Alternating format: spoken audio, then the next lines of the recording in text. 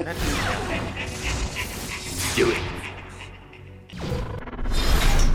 We would be honored if you would join us.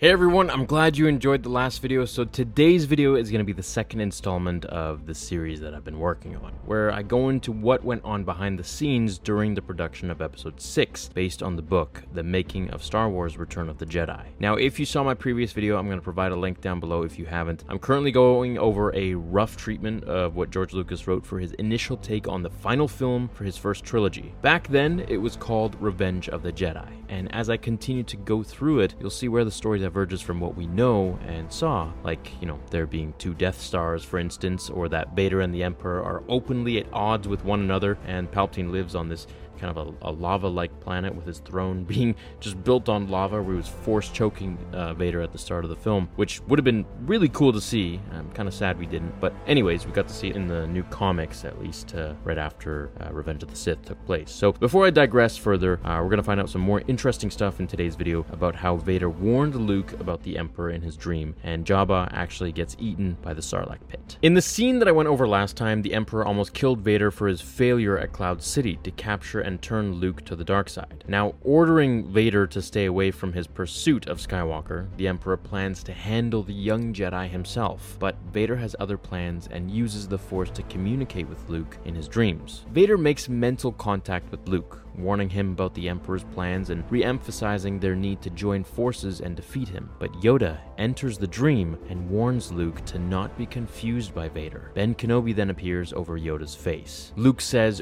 "Why didn't you tell me?" Whereas Ben says, "You were not ready." And then Yoda chimes in saying, "After your training told you would be." Luke awakens in this really crappy inn on the planet of Tatooine. Now, a side note, this part is a bit long, so I'm just going to summarize some of it, but I can go more into detail if you so wish. So of course, as always, please just let me know in the comments what you guys want, and I'll tailor the content to it, and I'll try to make things happen. So Luke is on Tatooine with Lando, Chewie, and the droids, and in the previous video we learned that Leia is leading a secret rebel mission on the moon of the Imperial capital planet. It's not called Coruscant, it's called something else. If you remember, comment down below. It's a little trivia for you. Our heroes have figured out that Han has been unfrozen from the carbonite and is scheduled to be executed within a few days. Luke sends R2-D2 and 3PO to Jabba's palace to make him an offer for Han, as we saw in the actual film. R2 projects Luke's holographic message, which informs the crime lord in exchange for Han's life, Luke will provide him with the valuable objects from the Durrell system. In addition, as a token of his goodwill, Luke also offers the droids, which,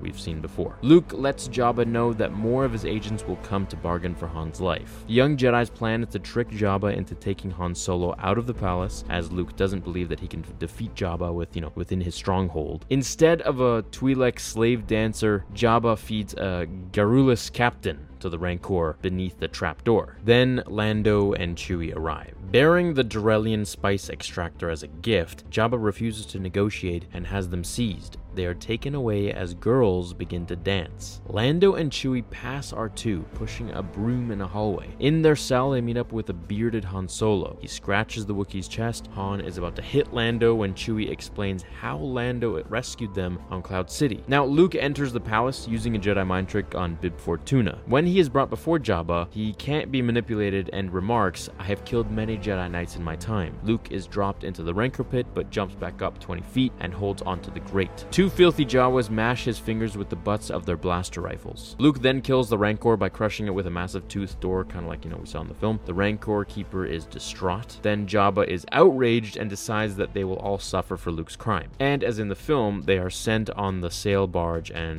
skiffs to the sloth pit. When Luke walks the plank, he uses it for a springboard, just like we saw, catapulting himself back into the skiff and using the Force to pull a blaster from its holder. All hell breaks loose. Chewie throws one of the guards into the sloth pit, which is the Sarlacc pit. Jabba is at first amused, but then gives the order to shoot everyone, including those on his side. The Wookiee is wounded, the skiff tilts over, and Han and Luke fall out, sliding slowly downwards into the ooze. Another guard is eaten. The droids gain access to the control room and set the barge on a self-destruct sequence, then throw themselves out a window. Lando lowers a tow cable to help his friends as Chewie loses consciousness. The barge explodes and drops into the pit, throwing Jabba, Bib, and company journey into the waiting jaws of the Sloth, later to be known as the Sarlacc. Lando pilots the skiff to safety after pulling the droids out of the sand. At the Hutt spaceport, the Falcon blasts off, but is seen by Imperial stormtroopers. Han says, "Boy, it's great to be behind these controls again." Luke tells him, "All right, hotshot, head this bucket towards the Sice system."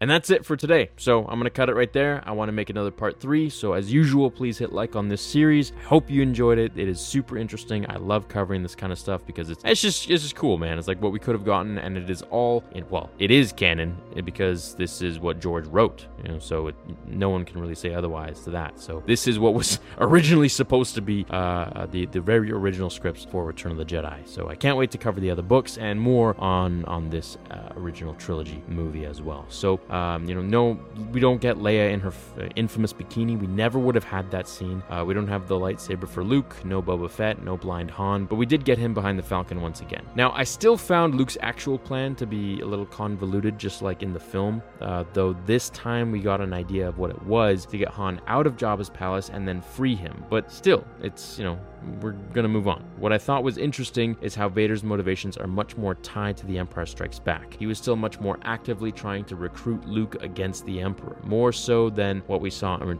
Return of the Jedi. And what about the Force Vision dream that Luke communicated with Yoda, Obi-Wan, and Vader through? It reminds me of the connection Snoke made between Rey and Kylo in The Last Jedi, but the Force dreams are just the beginning. As I teased in my previous video, the first one to this new series, just wait and see what powers George Lucas had for the Force Ghosts, or what he was going to give them. It certainly would have changed so many things with Star Wars, so I'm excited to reveal all that for you guys and show you my findings from this gem of a book. Hope you enjoyed it. See you in the next one. Until then, remember, the Force will be with you, always.